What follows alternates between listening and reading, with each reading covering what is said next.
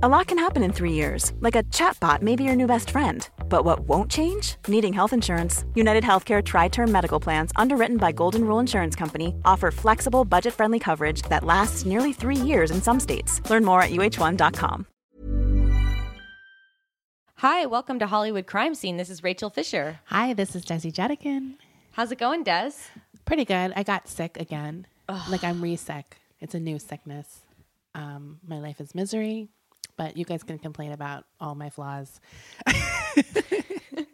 My vocal whatevers and Well, I'm taking over the show today. Good.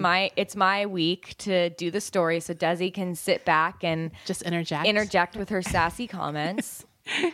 First thing we're gonna do is thank our latest Patreon contributors. This week we had Marlene, Allison, Nicole, Laura, Monique, Kirsten, Judy, and Amy.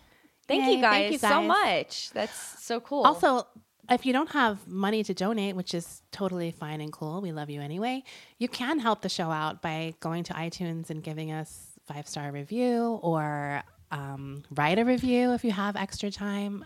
That's also very helpful to the show. It does help the show. Helps us get seen. Yeah, you can help in many ways. Yes. Yes, you can. So Desi and I watched the American Crime Story. The assassination of Gianni Versace. Now, I read that it was deliberate that Ryan Murphy, who's the showrunner, right? I reported that the last assassination week, that it was a deliberate thing because they think it's like a sort of government conspiracy, homophobic thing. Like the fact that they didn't catch Cunanan before he got to Versace was because it was gay men homophobia being killed initially, or at least the first two slayings by Cunanan were gay men. Right. So they think that's why he wasn't captured. Maybe like he should have maybe been captured before he got to Versace. Right. Which may be true. I mean, it's hard to say why people do what they do. It's an interesting thing to debate on, but I think there's no question that Andrew Cunanan himself was just a narcissistic sociopath who had no empathy for other people, who was a murderer. Right. And I don't know. I guess we'll get into it. So should we recap? Let's recap briefly the show. Yeah. So I was surprised personally that in the first episode, they just get right into the murder. Right. And we talked about this a bit before we started. It's pretty, and this is something I did hear was a complaint of the family, Versace's family, that they really focused on his injuries. Like the shots were pretty gruesome. Yeah. Focused. And there were a lot of them. This was not just like a flash of his head on the stairs or whatever. There's like a huge scene in the hospital where he's literally lying there after dying and they're cleaning him up or something, right? And it's just like you're seeing his head wound. I was surprised that we saw the wounds as well. Also, we got to see the bird get killed. Oh, yeah, that's right. Which I don't even remember. But then when I did my research last week, that's when I heard about the bird thing, and to see it was like a very, very big dramatic moment with the bird. They made that a point in the episode to show that he had also killed a bird in the process, not on purpose. There was some funny things in the opening that stood out to me in weird kind of ways, and these are the kind of things I do love focusing on in these kind of.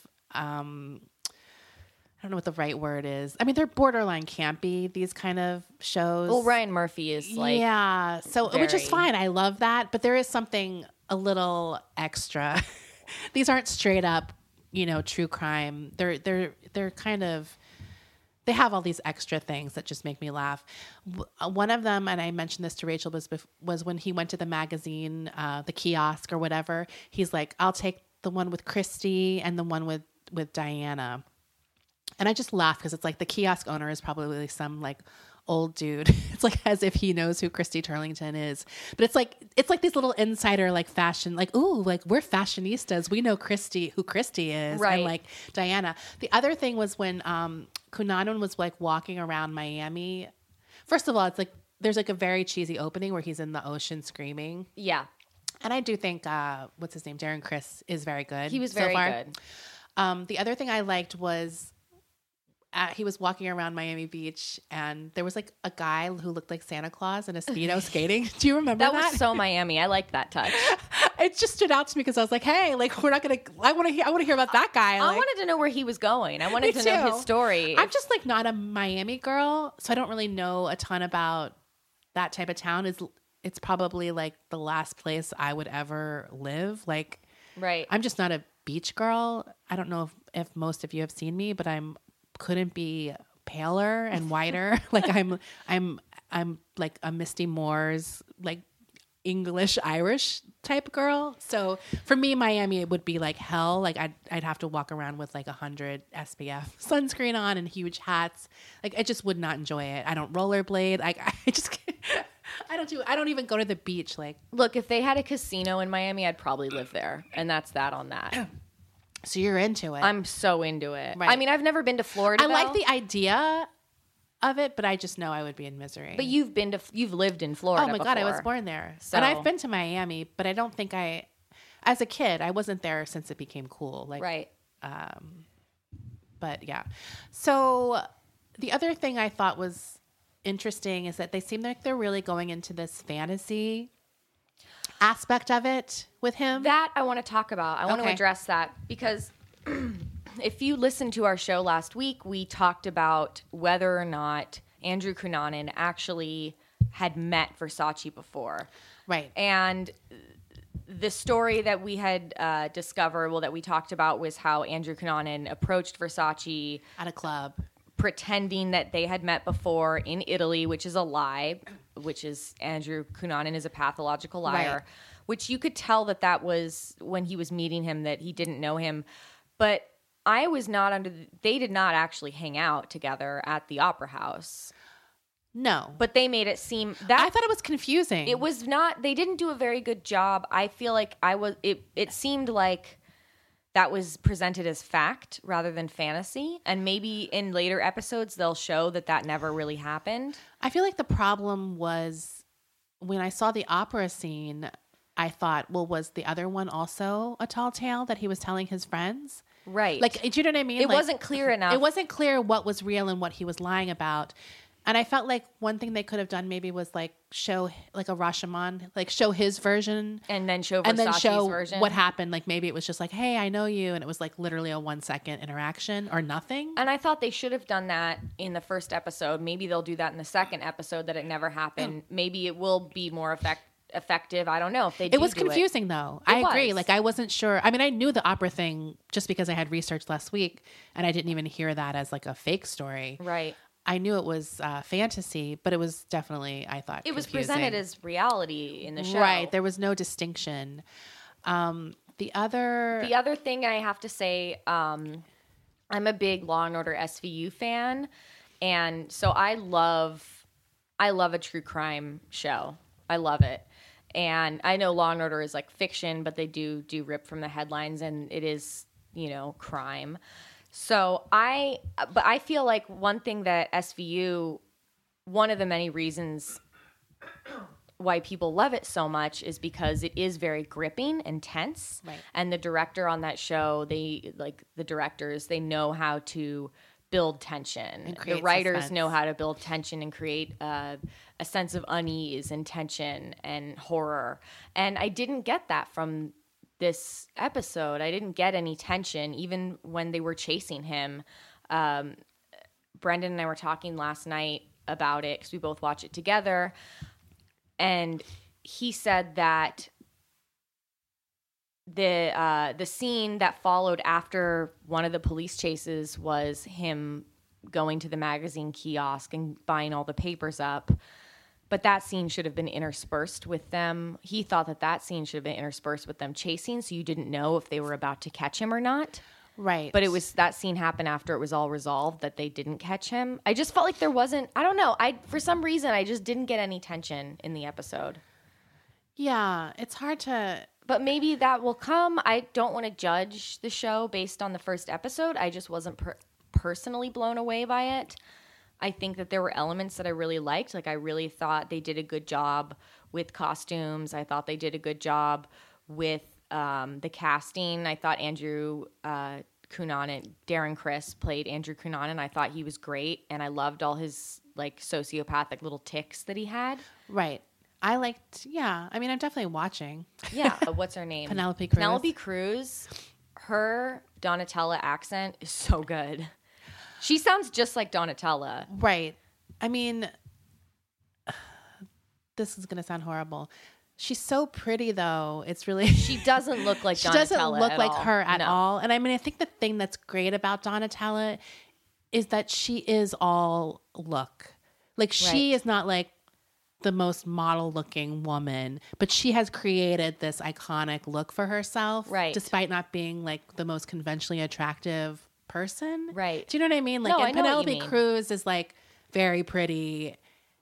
Do you know what I mean? It's just so it is a bit distracting because part of me is kind of like, that's not Donatella. Like, she doesn't look like Donatella. Everyone else is so dead on looks wise that I think it made it stand out more for me. I agree. Possibly. I agree. I mean, it's still fine. I don't really care, but I think because everyone really kind of looks like the people they're playing, especially Versace, and I think Darren Criss looks enough like Andrew. Right.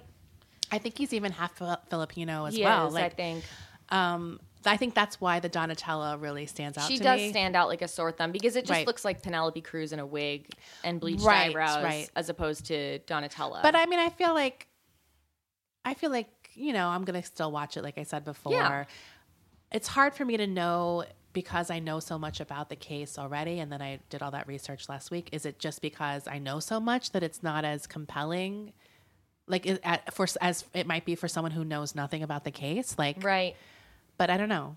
I feel like I've watched tons of movie on cases that I know, and I'm still like, I hope they get caught. Like, right. It's not like I mean, it's not like a new thing for me where I'm watching something I know a lot about. So I feel like you can build attention. I don't know. It's hard to say. We'll see what happens. I mean, there's like 9 more episodes.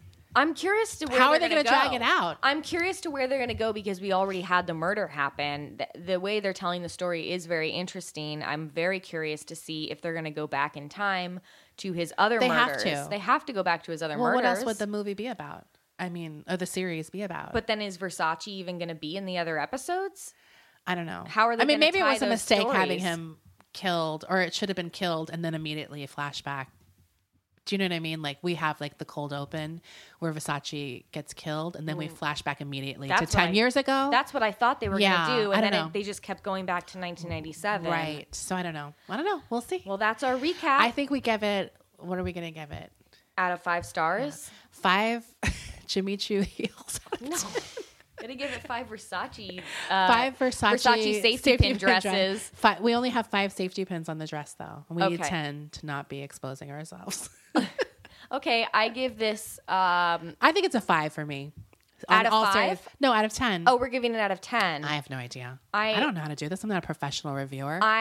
All things considered, I'll give it a 5 as well.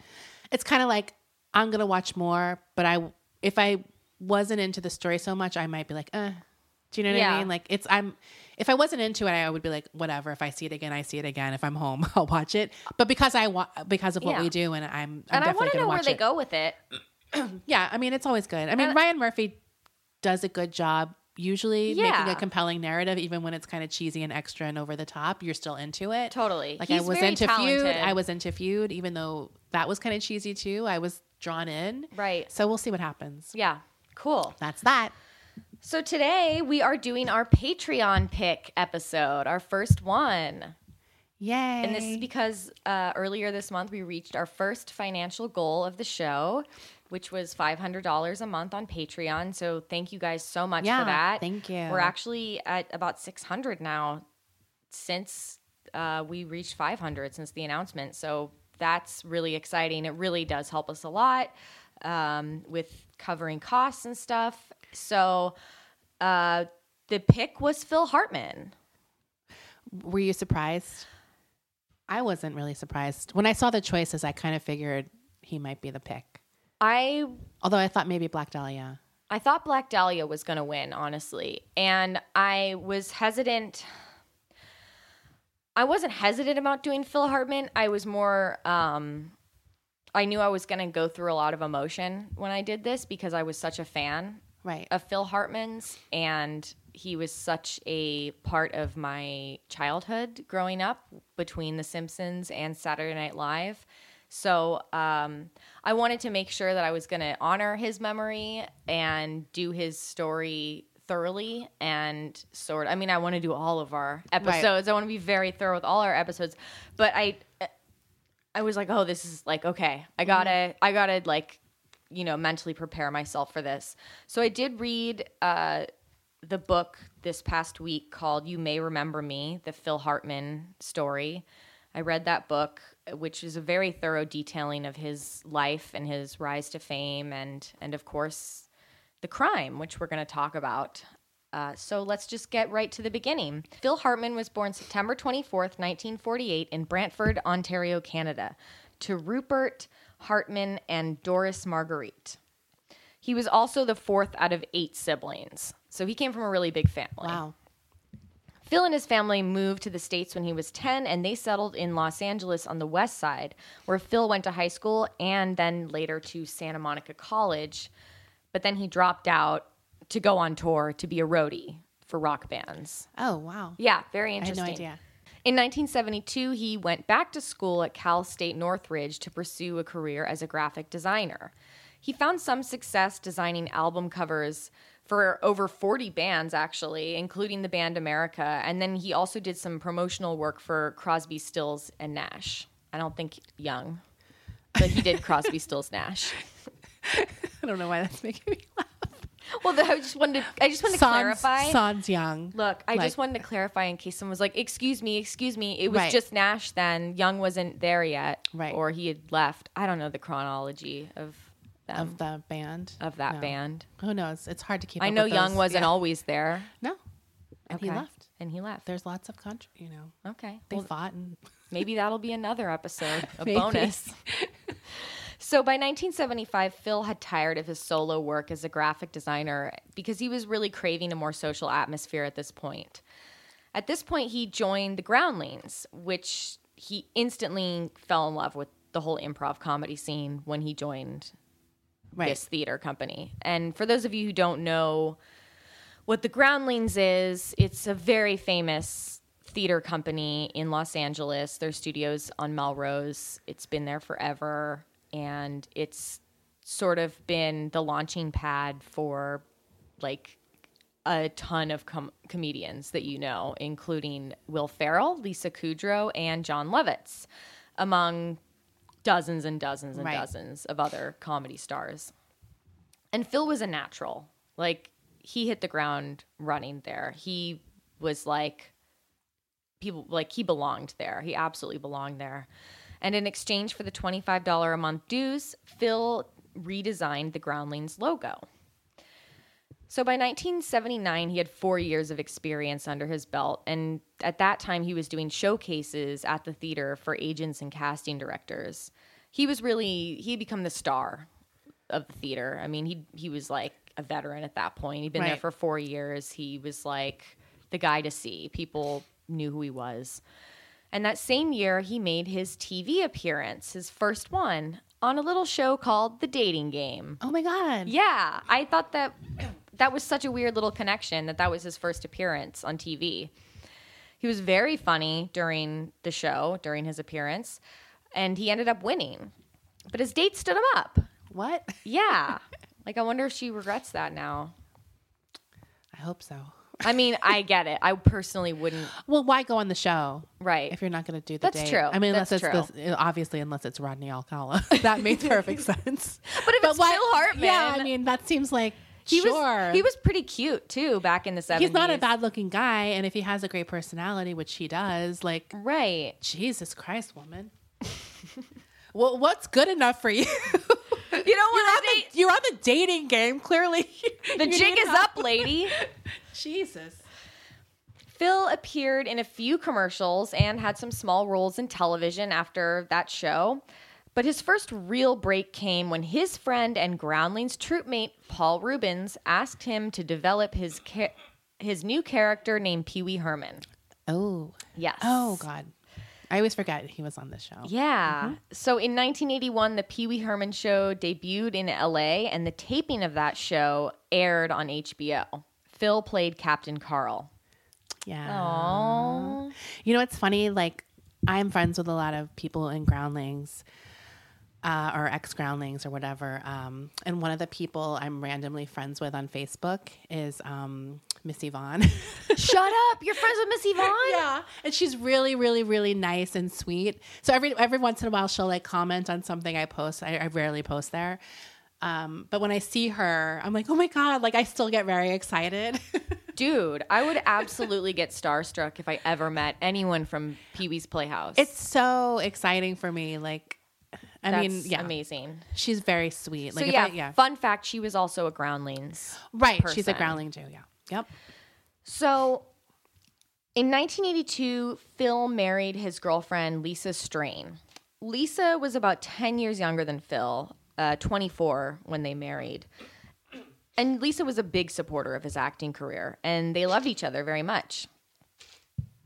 But Lisa and Phil were pretty different. Phil was definitely a lot more buttoned up, off stage and at home, and Lisa was like this hot young little firecracker.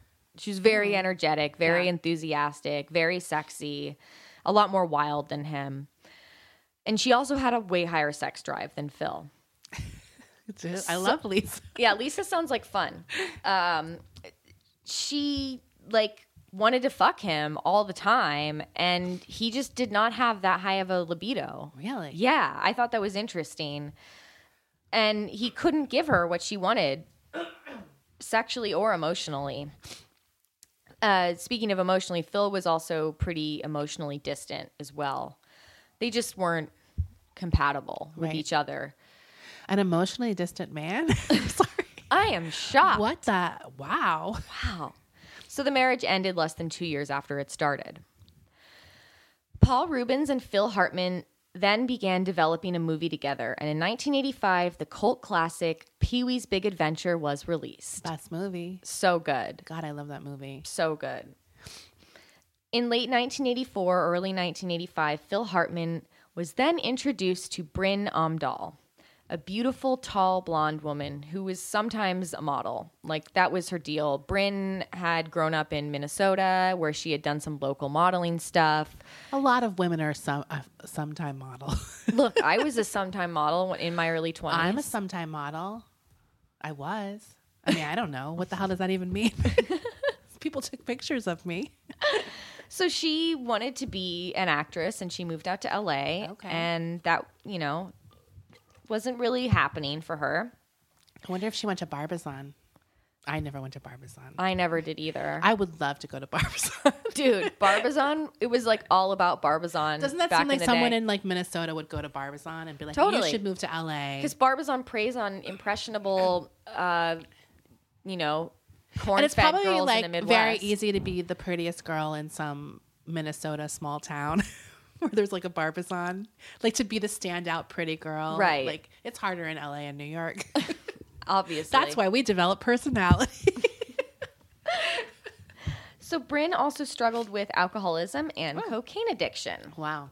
Yes. And this is the 80s, right? Yes, this is. This is all throughout the early 80s. She was struggling with these two addictions. But now, at the time that she had met Phil, she had around a year sober. Okay. And she was going to AA meetings. Her favorite AA meeting was the Rodeo meeting, which is in Beverly Hills. Does that still exist? Yes, it does. The Rodeo meeting, I'm not saying how I know this, but I know this. It, is like... It's a fucking everything you would think a Beverly Hills AA meeting would be. And allegedly this was Bryn's favorite meeting. She liked going to see the celebrities that would show up there. Oh, okay. It was like a good people watching thing. I'm not saying that she would go there to make connections, but it was sort of like the starstruck. Like if you're going to go to a meeting, maybe go to one where there's going to be some people you can do some people watching. Like, I mean, it's kind of weird, but I kind of understand at the same time. Like whatever keeps you sober, right? Like being in recovery in LA is a weird thing like that, but at the end of the day, if you like, shouldn't be your priority. It shouldn't be your priority, and the fact that there are both celebrities and people pushing shopping carts who had just caught off the streets in the same building should tell you everything you need to know about alcoholism. That it does not give a shit who you are or your background. you're all fucking losers. And I say this as a loser myself. As someone who is a recovered drug addict, I say you're like the guy who like, I'm not just the president. I'm a client. I'm a client. I'm like the Bosley. I'm not just hair club calling people losers. I am also I'm a loser. also a loser. I get it. It's a fucking disease. I'm a like de facto loser. Like I'm technically not a loser, but I'm very close to losers. I don't know what I'm saying. I support it. You support it. I'm part of the group. It's kind of like how I'm like not really Jewish, but I am Jewish. I dubbed Desi honorary Jew. Or same with gay, like or bisexual. Like I'm kind of gay. I'm not even looking forward to those replies or that think piece. Whatever. Don't at me. Okay, go on. Okay. So Phil had a habit of falling for anyone he started dating immediately. Really? Phil was a love-to-love guy, which I thought was odd considering that he's emotionally distant. He was emotionally distant, but I feel like maybe that was something that would happen to him once he was in the relationship and sort of comfortable with it. He wanted to be in love, but then once he was there, it was scary. Yeah. That kind of makes sense. Yeah. And I feel like that is what happens. They shut down when they realize, oh, I can get hurt now because I care. Right? Like they want it. Or there's actual work to do in a relationship. Right. It's not the like the honeymoon phase or whatever is over. Right. Yeah. Right. They think, oh, that's what happened. I thought we loved each other. It's like, no, loving it seems each like other. He's not really picking women who are right for him too, right? Like, well, yeah, I think he just wanted to be in these like whirlwind relationships. Right. Probably. So you're ignoring a lot of red flags. Yeah. So Phil, he fell for her really quickly, despite pretty much all of his friends' hesitations. Oh, really? About Bryn. Yeah. They didn't think that she was right for him. His friend Ed Begley Jr. recalls an instance where Phil blew him off for lunch at his home in Ojai because Phil and Bryn had gotten into a horrible fight and they had broken up the day they were supposed to drive up there. And Ojai is like an hour and 15 minutes away north of LA. So this was like a big plan. They had to go to their friend's home. You don't just casually drive up to Ojai. It's a plan. They had made like a big plan to go up there to have lunch with Ed and his wife, introduce themselves as a couple, but they didn't show up. And like Ed couldn't get a hold of Phil and was like, what the fuck happened? And they just, they stood them up. So finally at around 9 p.m., Phil called Ed and was like, look, we got in a fight. That's why we didn't show up today. So they didn't even say they weren't showing up? No. Oh, God. Yeah. So Phil and Bryn were broken up when he ended up, by the time he joined the cast of SNL in 1986. This week I watched Phil's audition tape for SNL, which we'll post it. I know okay. I feel like I always say I'll post things, then I never post them. So I just try like to post get things on it. On Facebook group. Right. But I don't think they're usually related to something we talked about. Yeah. So we should be better. We're trying. We're really trying. So Phil, his audition tape, it's spellbinding. I mean, this guy, I feel like everyone who knows the work of Phil Hartman knows that he's a genius, but he really is. Like when the thing about Phil Hartman is like he commits to a character no matter what, no matter what's happening, no matter how shitty the material is that he has to work with. Right. He goes balls to the wall. It is one of those things, and I feel like Will Ferrell has that too. Yeah. It's like, it's something you realize, I think, that with comedy, acting especially, it's like all about the commitment. Like, oh, yeah. I mean, obviously you have to be talented and good, but it's like when you see someone really commit to something stupid, it's just funny. Oh, absolutely. It's like when there's any hesitation there with material, I think in comedy, whether it's in stand-up or in a sketch or in a movie, like commitment goes so far with it. And Phil definitely had that. So and auditioning for SNL personally seems like one of the most stressful, fucking difficult auditions of your life to ever do, because you're just doing characters, right? Like one after the other. It's just you alone on a stage, minimal props. I mean, you might have like one simple prop, like a different hat, or what in this case, at one point Phil had a ray gun, but it's like there's no set changes. You're just like blank on a stage doing this in front of people who aren't laughing. Right. And so you can't even gauge if they're enjoying it or not. In fact, it seems like they're not enjoying it because they're not laughing. I actually had a friend who auditioned for SNL, and he he did mention that like there's no laughter. Right. And he said that Lorne laughed one time during Which is the a audition. pretty big deal. And someone was like, oh, that's a huge deal. He didn't end up getting on Saturday Night Live, but I remember he was like so happy that at least happened, that one laugh. Right. And it's traumatic to do comedy and not have people laugh. Totally. It's really hard to keep your confidence up. Oh my God. Like, it's terrible. It's really difficult. So Phil actually did get laughs. Oh, good. During his audition. I mean, it was mostly quiet and mostly silence, but he did get some laughs, which is, like we just said, a big deal. So he was also close friends with Jon Lovitz, who had just gotten cast on the show, and Jon was really pushing for Phil to get on the show. So he had that edge on him as well. And he got cast, and he was, on the show for 1986. And so he moved to New York at the age of 38. Also, Phil Hartman, I feel like there's not many older people. I think Leslie Jones is probably the oldest cast member. Right. And I mean, when you were talking about it, I don't think I realized how old he was when he got SNL. Because you were like, I was like, he was in the 70s. He was like, I didn't realize how old he was when he got on SNL. He was 38 when he got cast on SNL. His big break. It's pretty... it's cool. I like it. I always am super inspired when I see people who are... get their success at an older age, which is like deemed, I mean, it's like if you're a man, sure. No, right. If you're a man, sure. That's great. Good for you. Good for you, Phil. But he didn't even start doing comedy until he was 27. Right. Which is still like, a big deal to me. So he was known as the glue on SNL, and he really was. Like, he really held a lot of scenes together. He was an anchor on the show. He wasn't known for, especially in the early years, he didn't have any signature characters.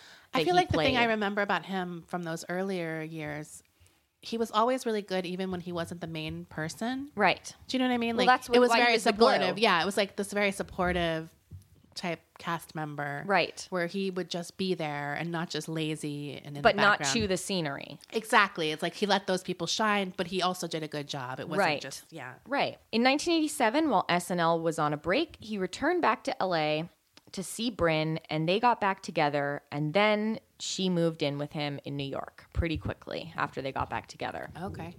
Which concerned his friends. One of Phil's former Groundlings co-stars was Cassandra Peterson, who you may know as Elvira, who I will be just referring to her as Elvira in this episode. She was set to appear on the Halloween episode in 1987. She dropped by Phil's office to say hi, and Phil showed her an engagement ring that he was planning on giving to Brynn.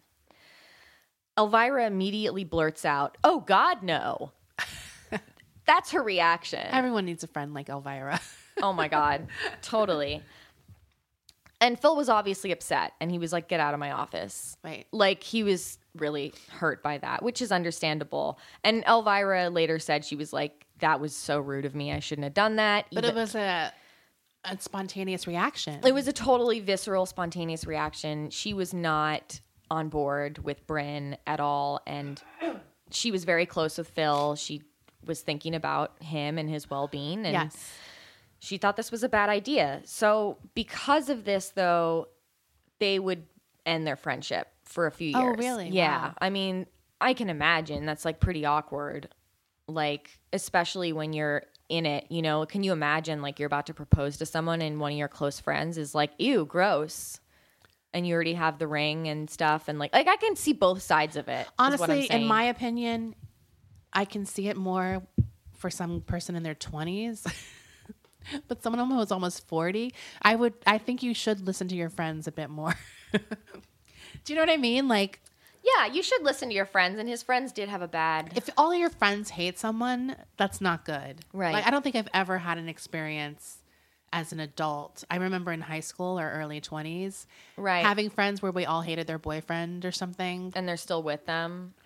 Yeah, and it was like one of those things where they would break up and you'd be like, "Oh my God, I fucking hated him." And then they'd get back together the next week and you'd be on the outs. Like, Do you know what I mean? Like, you'd either be on the outs or you would just have to like support them.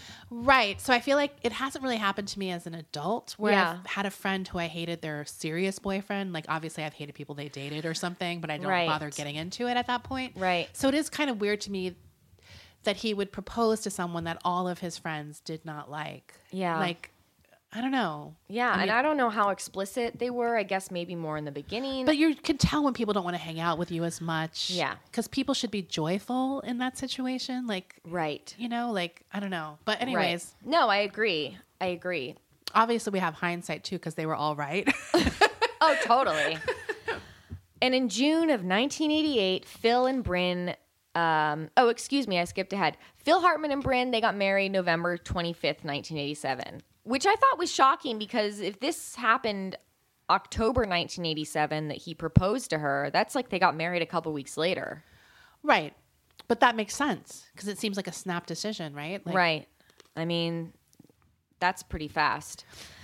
It seems like they broke up, got back together, and maybe she had given him some kind of ultimatum. Like, but Phil also was like super, he had been married 2 times before that. I think there was another wife too. Okay. So he was like a marriage guy. Some guys are just marriage guys. No, they are. They can't just have a casual or a non-married. It always has to lead to marriage, which I always find odd. Right. So in June of 1988, Phil and Bryn gave birth to their first child, a son named Sean. Now, Phil's first wife, Lisa, had maintained an amicable relationship with him after all these years, after they'd split up. They were, I mean, and that happens, and that's fine. I mean, there are people I've dated who've had friendships with their former significant others from years ago, and I don't have a problem with it. Oh. I think as long as no one's crossing any boundaries or lines or anything, or it's like, why are you going to your emotional support for that person? Not even beyond like the whole thing of cheating, but like if that's the person they contact when they need someone. Yeah, it's problem, like, well, why am I fucking here? Yeah. So, but they had maintained a fine relationship. They occasionally talked. It wasn't. So it was healthy. It seemed healthy. Yeah, it was healthy-ish. So Lisa sends a congratulations greeting card to Bryn and Phil, which is like a good sign that it was like not intrusive of their relationship in terms of like at least she's acknowledging that they're together, sort of, and like not resentful of the relationship. Yeah. So they get this card in the mail from Lisa, and Bryn was not happy. She's like, that was the sarcastic congratulations. She was fucking pissed. Okay. This is a quote from Lisa. Oh. I got back 4 pages of the most vitriolic verptitution threatening of my life. Did she get her thesaurus? I don't know. Threatening my life, telling me if I ever came near her child, she'd kill me. Okay. Calling me every name in the book, telling me I'd better keep my hands off her husband or she'd come rip my eyes out. Wow. Just insane. She never knew me. She never met me. She didn't know anything about me. I really would love to read the 4 pages. I want to know what's in that letter. Me too. Like, that sounds amazing. Oh my God. And like, I mean, that's something I would keep forever and do dramatic readings at every party. 4 pages. 4 pages of that kind of stuff. And I have seen some insane stuff from women, like texts my friend have gotten or whatever. Oh, yeah. And we just laugh so hard that in my mind, I was like, I will never do that. Have you? Okay. I'm not that crazy, but part of me is like, well, the last thing I need is someone mocking my insanity, which I would do to me too. Like, right. I mean, that is just, what in the hell? Hey, it's Ryan Reynolds, and I'm here with Keith, co-star of my upcoming film, If, only in theaters May 17th. Do you want to tell people the big news? All right, I'll do it. Sign up now and you'll get unlimited for $15 a month and 6 months of Paramount Plus Essential Plan on us. MintMobile.com/switch. Upfront payment of $45 equivalent to $15 per month. Unlimited over 40 gigabytes per month. Face lower speeds. Videos at 480p. Active Mint customers by 531.24 get 6 months of Paramount Plus Essential Plan. Auto renews after 6 months. Offer ends May 31st, 2024. Separate Paramount Plus registration required. Terms and conditions apply if rated PG. This show is sponsored by BetterHelp. I've had a really stressful year with work and family stuff, and I know I'm not alone when I say I tend to push that stress down in order to get what I need done, and that only makes things worse. We all carry around different stressors, big and small. When we keep them bottled up, it can start to affect us negatively. Therapy is a safe space to get things off your chest and to figure out how to work through whatever's weighing you down. In the past, therapy has helped me navigate many situations, from helping me to set boundaries to just becoming the best version of myself. If you are thinking of starting therapy, give BetterHelp a try. I love that it's entirely online, so it's convenient, flexible, and suited to your schedule. You just fill out a brief questionnaire to get matched with a licensed therapist, and you can switch therapists anytime for no additional charge. Get it off your chest with BetterHelp.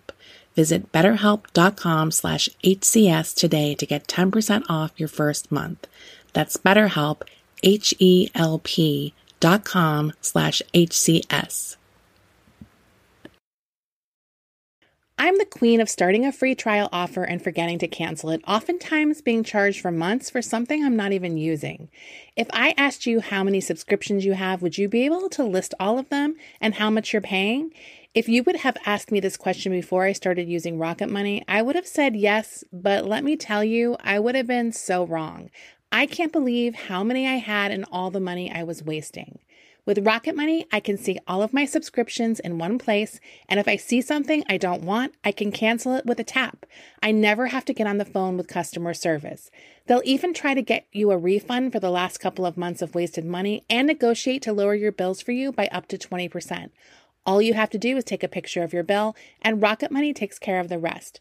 Rocket Money is a personal finance app that finds and cancels your unwanted subscriptions, monitors your spending, and helps lower your bills. Rocket Money has over 5 million users and has helped save its members an average of $720 a year, with over 500 million in canceled subscriptions. It's definitely saved me money, and now I can use that money to waste on things I do want. So stop wasting money on things you don't use. Cancel your unwanted subscriptions by going to rocketmoney.com/Hollywood crime scene. That's rocketmoney.com/Hollywood crime scene. Have you ever done, like when you were younger, I don't expect you would have done it recently, but like when you were younger, have you ever done anything that was crazy, or snapped on a guy that you were with, or stay away from my man, or like... No, I never did anything like that. I did do like some, I guess what you would consider like emotionally manipulative. Right, like passive aggressive. Yeah, I would do something like, if I didn't want them to leave, act like, oh, I got injured. But I mean, this is like literally when I was a teenager, like my first boyfriend. Right. Like I would guilt him probably, but I never went off on another woman. That's something I never did. I mean, I have privately to my friends gone off on other women, but I have never confronted a woman like that. Like I just, in general, it's not my nature. And I do have some women right now who would love to go Florida on. But I probably, it's something I kind of fantasize about doing sometimes, but ultimately it's just not my style. Here's the reality. I'm like a cold revenge. Like I'm a long-term long con. I don't ever want to be looking like I'm an insane person. I prefer to do it subtly. Do you know what I mean? Like I get my irrational anger out in a healthy way in terms of venting about it to you, or venting about it to a friend. I can't confront someone. If they came to me, then I would literally destroy them with my words. Like, I know I could, but I will never go after someone. No. If they come to me, then I have no choice but to fucking, defend yourself. Right. And then I'll go off on them and all the hurtful things that will literally ruin the rest of their life. Because I don't hold back and I know exactly where to go. Which could be why I stop myself. Because it's like, Desi, come on. Don't destroy people. It's so easy for you to do. So maybe that's why I stop myself, because it's like, it's not worth it. Like, but yeah, if they came after me, but no one comes after me because they know. I've never done that. Have you done that? Like to another woman? No, never. I've never done that. I have vented to my friends about. Oh God. And I've said insane things to you, I'm sure. In the heat of the moment. I mean, ultimately I have like a policy that no one is really worth my effort. Do you know what I mean? Like, I don't. And here's the thing: if your significant other, they're with you, they're not with that person. Most of the time, I think to myself also, like, I'm never gonna look like the insane bitch. Like, even if something is driving me up the fucking wall, I'm gonna be like, "That's okay, baby." Like, do you know what I mean? Like, I'm never gonna put in writing, especially me acting insane. There's just no way I would ever do that. Like, I don't get women who send things like that. Like, I've never sent a letter like that before to anyone. hell no. Why would you give someone evidence of your insanity? Never done it. Honestly, not that I'm like this fucking spiritual gangster, but the only letters I've ever sent to people were like amends letters because I should have sent them to people. Right. But like, I've never sent like, listen, bitch, you stay away from my man. Like, I've never loved a man enough to humiliate myself in that way. I mean, that's not a real love. I think that's part of it. Like, right. If I felt like someone was doing something behind my back, I wouldn't go after the woman. I would destroy the man in person. I wouldn't write a fucking letter. Like, come on. I'm not leaving a text or a message or a letter. No it is way. a little extreme. How do you write a letter, first of all?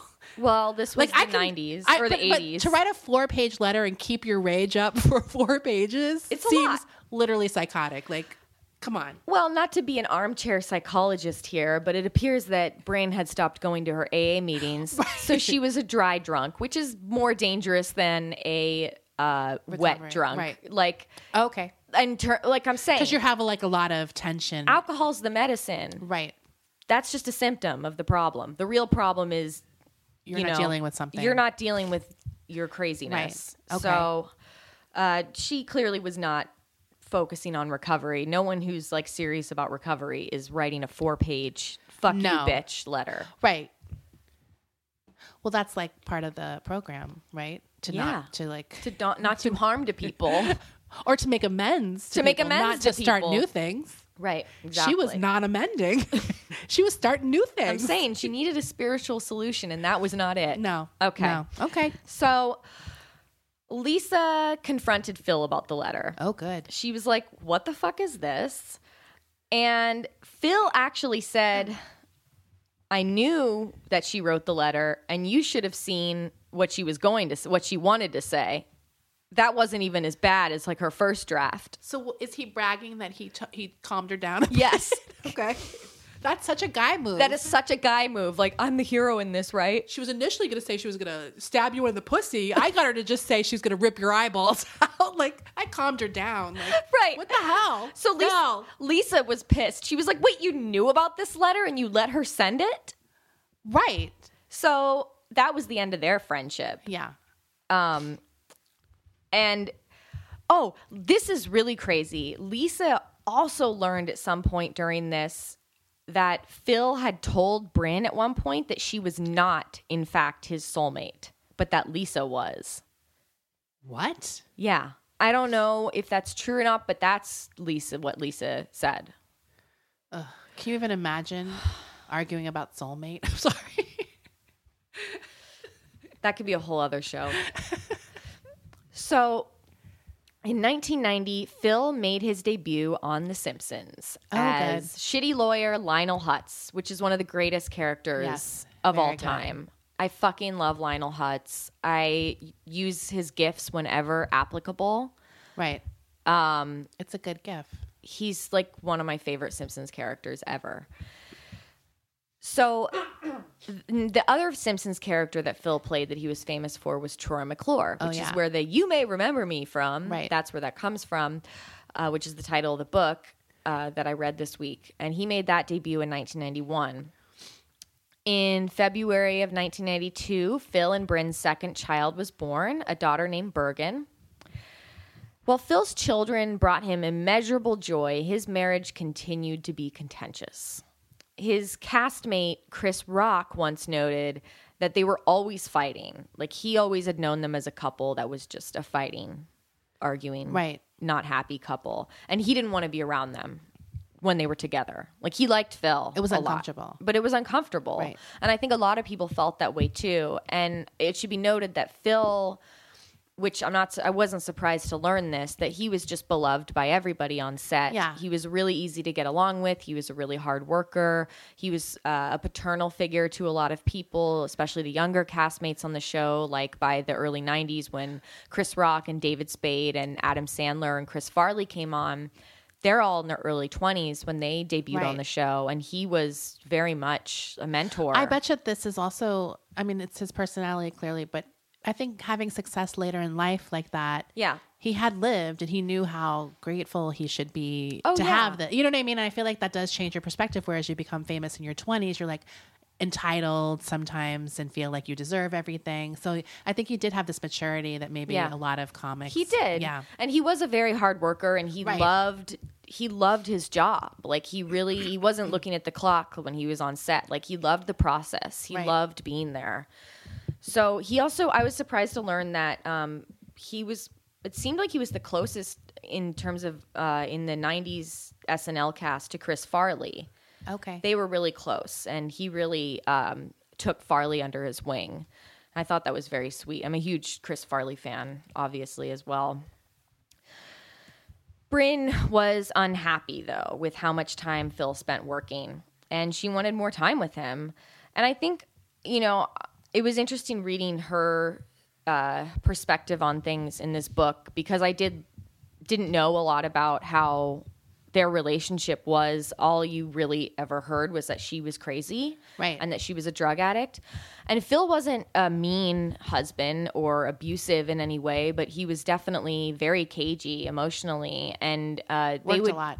And he worked a lot. And the thing that drove Bryn nuts is that they would get into these fights, and Phil would just shut down. He wouldn't even fight back with her, and she wanted him to like hash it out, whatever they were arguing about, and he would just go away or lock himself in his room. Like he was like... That is irritating. Yeah, and that irritated her to no end. And Julia Sweeney talked about it. Julia Sweeney played Pat on SNL, was famous for that. Very problematic. Very... Well, Pat's the famous androgynous character from the early 90s on SNL. And she's also an ex-groundling. Right. And she had developed a friendship with Bryn. So Julia got a lot more of Bryn's side of the story and their relationship. So Julia had said that, she had a lot of empathy for what Bryn went through in this relationship. Right. And didn't excuse her bad behavior, but could see what was causing that she was ramping it up. She was up, Phil would drive Bryn up the wall sometimes with just like, why are you so shut off? Like, talk to me. I'm your wife. Let's work this out. And he would just shut down. In 1993, Phil was filming the movie Greedy with his old friend, Ed Begley Jr. The friends had plans to have dinner with Bryn again, but Phil had to cancel again. He phoned up Ed and said that he needed a place to crash because he had gotten into a bad fight with Bryn and that they were breaking up. Phil was like, yeah, we're done. Let me stay at your place. But Phil ended up not staying over at Ed's place that night and didn't even call Ed again. And Ed just assumed that Phil and Bryn had made up. Right. As tensions between Phil and his wife Bryn continued, he confided again in his ex-wife Lisa. He would call her to vent about Bryn's tantrums in which she would throw things. He vented to her about her constant need for validation and her plastic surgery that she was getting. Bryn was pretty insecure, and she had a lot of insecurity, especially around Phil's fame and the fact that she had never been able to make it in the industry as an actress. And she felt like her only role in life was like, I'm the wife of a celebrity. So I have to look good. Right. And my husband, he's like beloved for all these things, and I'm just his wife, you know? She did have a lot of career aspirations, and for whatever reason, she wasn't able to make it. Some close to the couple speculated that this was where a lot of her anger originally stemmed from with him, just like this resentment. Yeah, this resentment of like his career and her lack of a career really is what sparked a lot of stuff and just drove her. It clearly seemed like both of them have issues that they're not dealing with and taking it out in the wrong ways and on each other. Absolutely. Like both of them seem honestly very emotionally immature. Yeah. In different ways. In different ways. ways. And it's just like a perfect storm of a bad combination. Absolutely. Right? So even though the marriage was a mess, it should be noted that Bryn was a very devoted mom to their kids, and Phil was a good father as well, even though he worked a lot, but they loved their kids. Right. And they really did do a pretty good job as parents in that respect. Bryn was super involved in their lives. So Phil left SNL in 1994, and in 1995, the sitcom News Radio premiered with Phil starring alongside Andy Dick. By 1996, Phil was doing News Radio, and his marriage was deteriorating. Even though the public seemed to think that everything was fine, like it wasn't a news tabloid story that they were upset with each other or that they had problems. Like they did a good job of covering it up on the outside. I mean, at least in the outer circle. The inner circle obviously knew that they had problems. So they also weren't having sex, and Phil had a low libido, and Brynn wanted to have sex, and it just wasn't happening. Phil's friend Steve Small recalled a story that Phil told him once, that Phil and Brynn had a female neighbor of theirs come over one day, and Phil turned to Brynn and said, "She has great tits." Which I feel like is like, again, that's like such a crazy tone-deaf thing to say.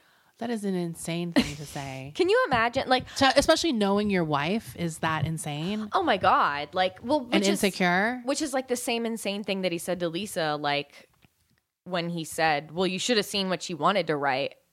Right. Or saying the thing about soulmates, if that's true. Yes. I mean, who knows? But I mean, maybe he is just that clueless about not saying certain things. I think he was just clueless about it. And like, if I had like serious speculations, even if it was unfounded, but if in my mind I had convinced myself that my boyfriend was cheating on me and he turned to someone that we knew that lived next door to us and was like, "She has great tits," I'd be like, now, you know, what the fuck? Right. I'd be it like, would spark you would be like, okay, something's going on. I'd be extra paranoid, and it'd be just hurtful. It's not a nice thing to say. It's not, I mean, it's like different. It's not like she was like, "Wow, I wish I had those tits." And he's like, "Yeah." I don't even know if that's good, but like, yeah. Like, whatever. Like, I'll check out girls with my boyfriend because I like women too, but it's there's like a time and a fucking place. Right. There's a time and a place. You know when it's not good. That would not be appropriate to me, especially if I was like worried that he was cheating on me. It's also something a little bit more inappropriate, I think, when it's your neighbor. Yeah, because then you see them all the time, and it's like they're in weirdness. They're in way too close. It's also proximity. a little disrespectful, I think, when you know them. I don't know, like it's just not cool. Yeah, not down with that. But Phil didn't get it. Why she was upset? Right. He didn't. The get problem it. I think with Brynn also is if she's constantly upset about everything. Do you know what I mean? Like, right. It might be hard for him to gauge when she's being out of control and when it's reasonable. Right. So at one point, Brynn even suspected that Phil and Steve had a sexual relationship with each other, which wasn't true. But Phil's effeminate characters that he was known to play, and also this interview with LA Magazine sort of fueled that suspicion, speculation. And this was an excerpt from the LA Magazine story published in May of 1996. This is Phil. He says, "The gay community has always had a delightful sense of sarcasm about sexual mores. Unfortunately, to a large segment of our society, gay people are viewed as sexual outlaws. God forbid a straight person should acknowledge that there are pleasures associated with their anus." Sorry. That's better. That's a big, big door that people don't want to open. I thought you'd like that part. Yeah, thank you. It's like a particular interest of mine. But like, I mean, yeah, obviously in the 90s there was a lot more stigma and even more ignorance than there is today. Right. Believe it or not. So like, I'm like, obviously I read this and I'm like, oh, he's not a homophobe. He's like a nice guy. Right. He recognizes that people are into different things. And you, sexually. Just because a guy likes ass play doesn't mean he's gay. I mean, that's also very, that's like a very dated, simple-minded and dated. Totally. Trust me. Desi knows. But Phil never cheated on Brynn. Okay. And well, he had a low sex drive. Yeah. I mean, was she suspicious that the low sex drive was because he was getting it elsewhere? I think so. Okay. Yeah. I mean, it was all tied to her insecurity, and she was very insecure. Right. In 1987, Brynn lost her sobriety. She relapsed on cocaine, and shortly after, she began drinking again. On Mother's Day that year, Bryn went out to a party and came home really early the next morning, totally fucked up, and got into an argument with Phil. He told her that she needed to go back to rehab, and so she checked into Sierra Tucson in Arizona, which is a rehab. But her stay at the treatment facility was short-lived. She was there for like 4 or 5 days, and she's like, I'm better, and she bounced.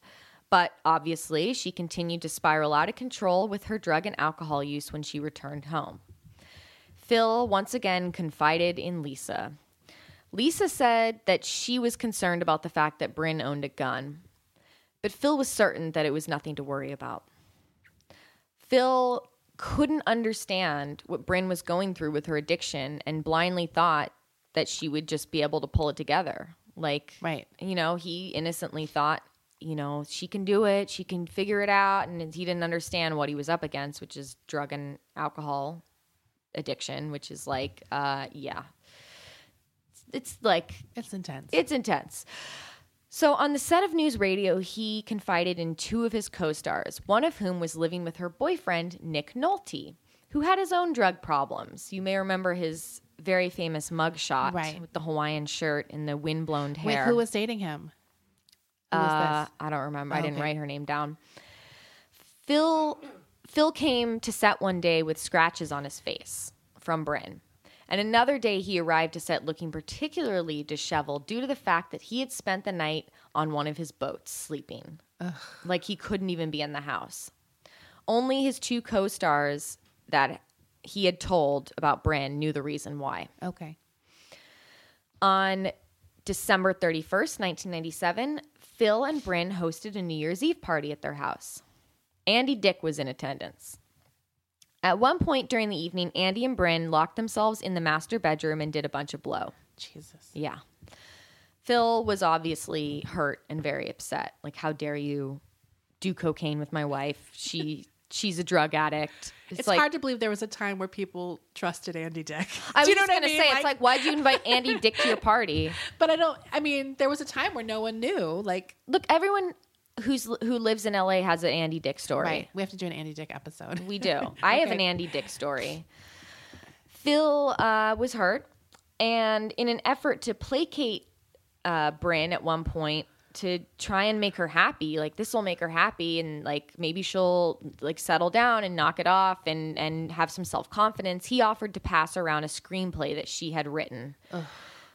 He reluctantly did this. He did not want to do it because he didn't think it was very good. That's so humiliating. Yeah, and he was passing it around to his colleagues and to his agents, sort of like, can you just say you read this? And he really just wanted for her to be okay and for their marriage to work. Right. So he was doing what he could. He was doing what he could. He was doing this because he loved her. But Bryn's mental health was on the decline, and she continued abusing drugs and alcohol, even while on psych meds. Elvira remembers a phone call that she had with Phil not long after both of their fathers had died. It was a heavy conversation about life and death. She remembers Phil saying this: "If I die tomorrow, I would know that I have had a better life than anyone could have ever dreamed of having. It has so far outweighed my expectations. I've got a beautiful wife, 2 beautiful children. I am the luckiest man alive." Aww. Yeah, I thought that was sweet. On May 27th, 1998, Phil spent the afternoon in Newport Beach with his friend Britt, hanging out on the docks and looking at boats, and later the 2 had lunch. He returned home at 6 p.m., where Bryn was with the nanny. Phil told Bryn that he was going to go to the Van Nuys airport where he kept his plane and that he wouldn't be gone long. After Phil left Bryn, Bryn told the nanny that she was going out for drinks with a friend at Buca de Beppo, which was nearby their home in Encino. Desi's laughing at Buca de Beppo. I am. Because it's so dated. Yeah, there's just something. I don't know. Also, that she would go to Buca de Beppo. It's not very good. No, it's just like a weird. It's like it's like someone saying they went to like, I don't know, Bennigan's or the Olive Garden. Yeah. Okay. So she went to Buca de Beppo, but they lived in Encino. That was what's nearby. Maybe. Look, I'm not judging. I'm not Buca de judging Beppo. or It's just Encino. making me laugh. Like, I don't know. It's a funny name. Okay. Just to get drinks at Buca de Beppo seems funny to me. It's like, what are you getting? Like grasshoppers and mudslides? Like, she got Cosmopolitans. of course. I mean, that's of the time. Phil returned to their home in Encino shortly after Bryn departed for dinner, and the nanny was sent home. After dinner, or at dinner, I should say, which was really drinks. They just went to this restaurant to have drinks. She met up with her friend Christine Zander, and the two were drinking at the bar. Bryn had 2 Cosmos and half of a beer. Christine was ready to call it a night sometime after 9 p.m. Before they paid the bill, Bryn went to use the phone at the restaurant. Remember, this is the 90s. Right. She had to go use the phone, so she had to use the actual payphone. Yeah, at the restaurant, where she called her old friend Ron Douglas. Ron and Bryn had dated 15 years ago, and the two had remained friends. Oh, it's fine for her. So Phil knew about him, and he was okay with their friendship, just so long as that she didn't stay out extra late with him, because both of them used to do a lot of cocaine together back in the day. So this is an amazing phone call she's making. This is an important phone call. So at 10:15 p.m., Bryn arrived to Ron's home in Studio City. The two friends drank beer and talked about Bryn's script. She I don't know why her script makes me so sad. It makes me sad too. She complained about Phil a little bit and about his friend Britt, whom he had spent the afternoon with in Newport. At 12:36 a.m., Bryn used the phone to call her friend Susan, someone that she had used to also done coke with. Okay. So she's looking to score this night. She's making a lot of bad choices. Yeah. But Susan didn't pick up. Bryn finally left Ron's house at around 12:45 a.m. Ron asked Bryn to call when she got home to make sure that she got home safely, but she never did. At some point a few hours later, Bryn crept into the master bedroom where Phil was asleep. She retrieved his gun from the lockbox in a closet. She stood over Phil as he lay in their bed asleep, and she shot him into the right side of his neck. Bryn fired the second shot into his arm, and the third shot was fired in the middle of his face and into his brain. Jesus. Bryn then called Ron at around 3:25 a.m. She told Ron that Phil wasn't home, but that he had left a note saying that he was going to be home later that night. Bryn asked if she could come over, but Ron told her to just try and get to sleep. 20 minutes later, Bryn was banging on Ron's door. Ron answered the door, and Bryn was standing there in her pajamas and socks, but no shoes. He could tell that she was pretty fucked up. Ron was upset, but he let her inside. Once inside, Bryn started crying and saying that she killed Phil. And Ron was like, no.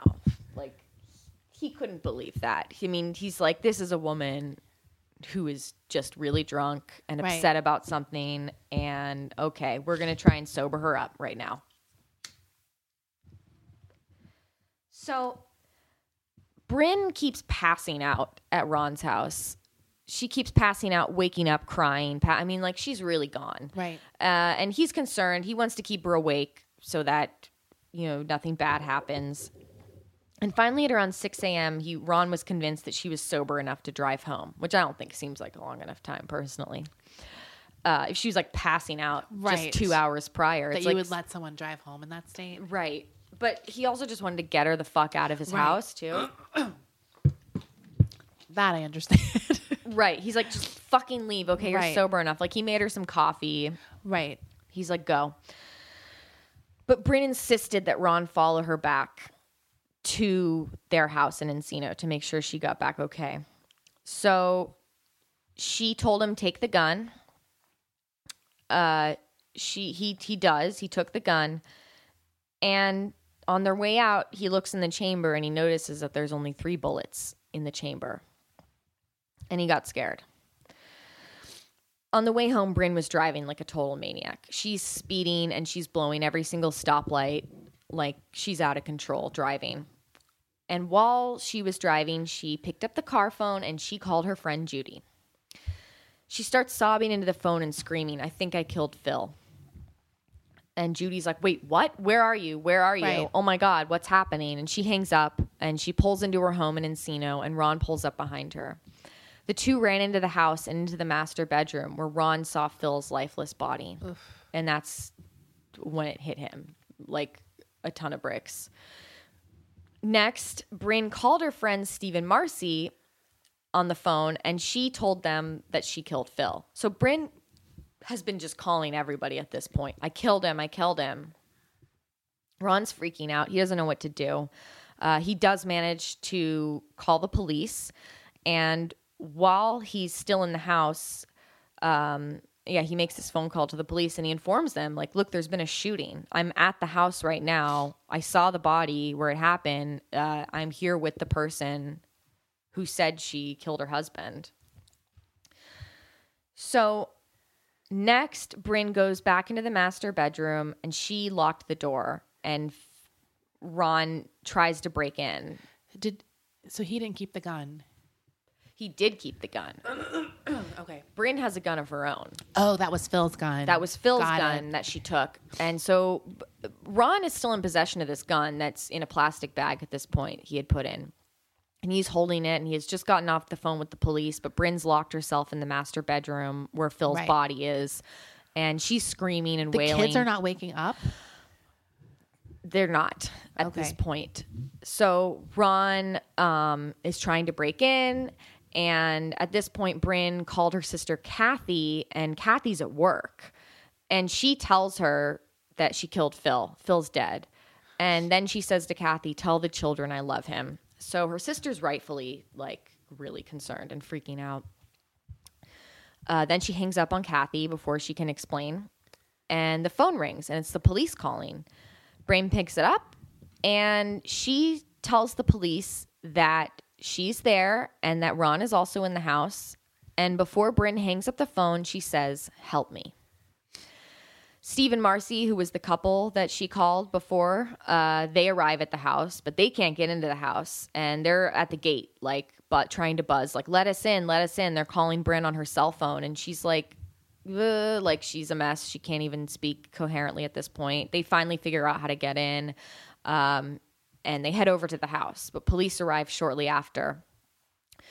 And Sean, their 9-year-old son, had woken up at this point. Okay. So Sean is safely escorted out of the house by Ron and the police. He's taken into police custody at that point. Ron also gives police the gun that was used to murder Phil's gun. And their daughter, Bergen, was still asleep at this point, which is so crazy to me. Yeah. Like, there's so much noise happening. The police make their way inside and can hear Bryn screaming. She's on the phone with her sister Kathy again. Like, she'd called her back. When, at this point, Bryn heard an officer call her name, and she hung up on Kathy. She said, gotta go. Bryn then got into bed with Phil, took her own .38 caliber pistol, put it in her mouth, and fired a shot. She was killed instantly. Oof.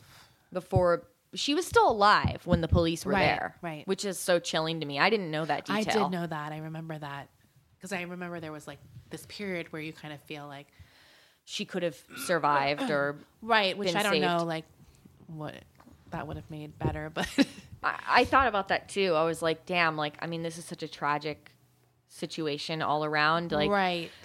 What would have been, which is worse for the children, that their mom isn't alive or that she's in prison for the rest of, I don't know. And they have this relationship with her. I don't know. Like, it's just horrible. It's awful. So the police entered the master bedroom to find the grisly scene. Both Phil and Bryn in bed together, dead.